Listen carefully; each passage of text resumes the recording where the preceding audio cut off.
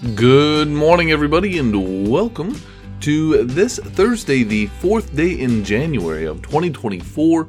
I'm your host, Michael Kimmett, bringing you 4 of the most crucial current events in cyber and technology that you need to make it through your Thursday. We're gonna start in a little town in northwestern France. Pays of Fos-Nantois is a small town dealing with a large, according to their mayor, cyber attack. Now, the mayor didn't use the term ransomware in his speech, but there are a number of services degraded locally that prohibit people being able to log in, to pay for things, etc. So this looks like ransomware. It's impacting the day-to-day life of people in a Pays of Fos-Nantois, and the local authorities are saying that all of these services will remain open, but what you need to know is that, again, while open, there are a number of services that are degraded, meaning that you'll experiencing delays and other elements that will slow down your average day. We're going to move from France to Sweden, where a supermarket chain known as Coop is dealing with a ransomware attack. It appears that on the 29th of December in last year, 2023, the Cactus ransomware group compromised the grocer, Coop, specifically in Värmland. And in Värmland, you could not use and still cannot use today credit cards for payments. And in Sweden, a very technologically savvy country moving towards a cashless society, not being able to use a card to pay for things can be a very big problem.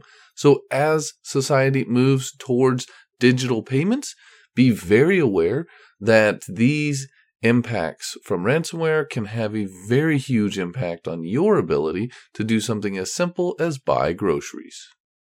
We're going to take another long flight, this one all the way to the United States, where Mandiant, a company that is owned by Google, had an issue with their X, formerly Twitter, account. Now, on their X account, Mandiant had the account hacked. It's unclear exactly how, but the name on Mandiant's account was changed to impersonate a very popular cryptocurrency wallet known as Phantom. And so by impersonating the Phantom cryptocurrency application, they could reach all of Mandiant's customers. So if you followed, liked, or the algorithm thought you liked Mandiant, suddenly you would see this cryptocurrency wallet. And as both are in the technology space, the attackers probably believed that this would enable them to reach huge amounts of people, more likely to click links because they trust the source. The downside here is that that link would go to nefarious sites, allowing criminals to steal your funds, gain access to your wallet, or harvest your credentials. So this is very problematic. It looks like it has been fixed. In a twist of fate, Mandiant is a cybersecurity company, and so it is a bit tit for tat that a cybersecurity company had an account hacked, but it does go to show that third-party accounts not managed by yourself could be the nexus by which criminals abuse your brand to conduct cybercrime. We're going to end today with another flight all the way back to Europe in Spain. There is a Spanish wing of Orange, a telecommunication provider in Europe, and Orange services a huge number of customers, and one of theirs was allegedly the victim of an attack sequence that ended up with internet traffic rerouted to deliver potentially malicious elements to those customers. So here's what happened. A customer of Orange had essentially malware. And that malware stole credentials. Those credentials were then used to change account settings on an internet registry service that did not have multi-factor authentication enabled, allegedly. Now, what's interesting here is that the step of going from an employee getting malware, likely by installing a browser extension or by visiting a site they should not have, could lead to internet registry changes because multi-factor authentication. So there's two gaps. The employee was the victim, and an associated account did not have 2FA or multi-factor authentication. So what happened then is that the attackers were able to make changes to the way that Border Gateway Protocol, or BGP, traffic was routed.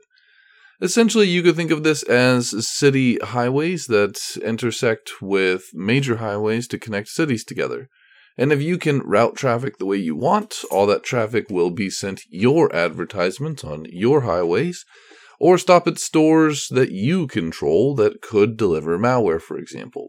So Orange does say that they have confirmed that there is no data of their clients compromised, only the navigation of some services were impacted.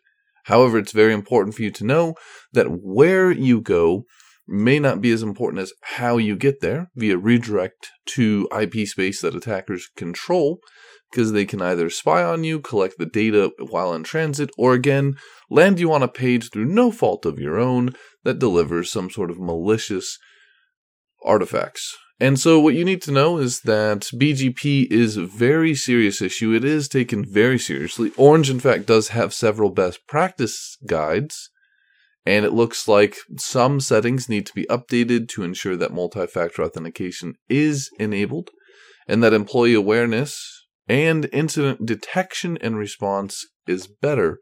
If you can detect when an employee has that stealing malware, you can act more quickly to prevent that second stage.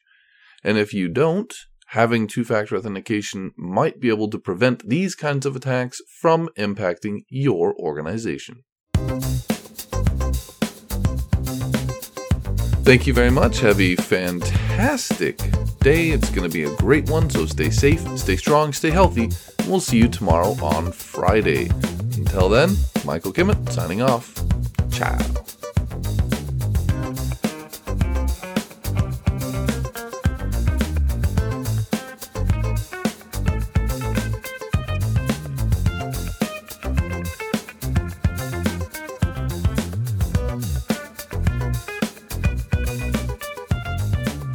Welcome back, listeners. Today's tip of the cap goes to a football player in the United States from Westside High School in the Omaha, Nebraska area.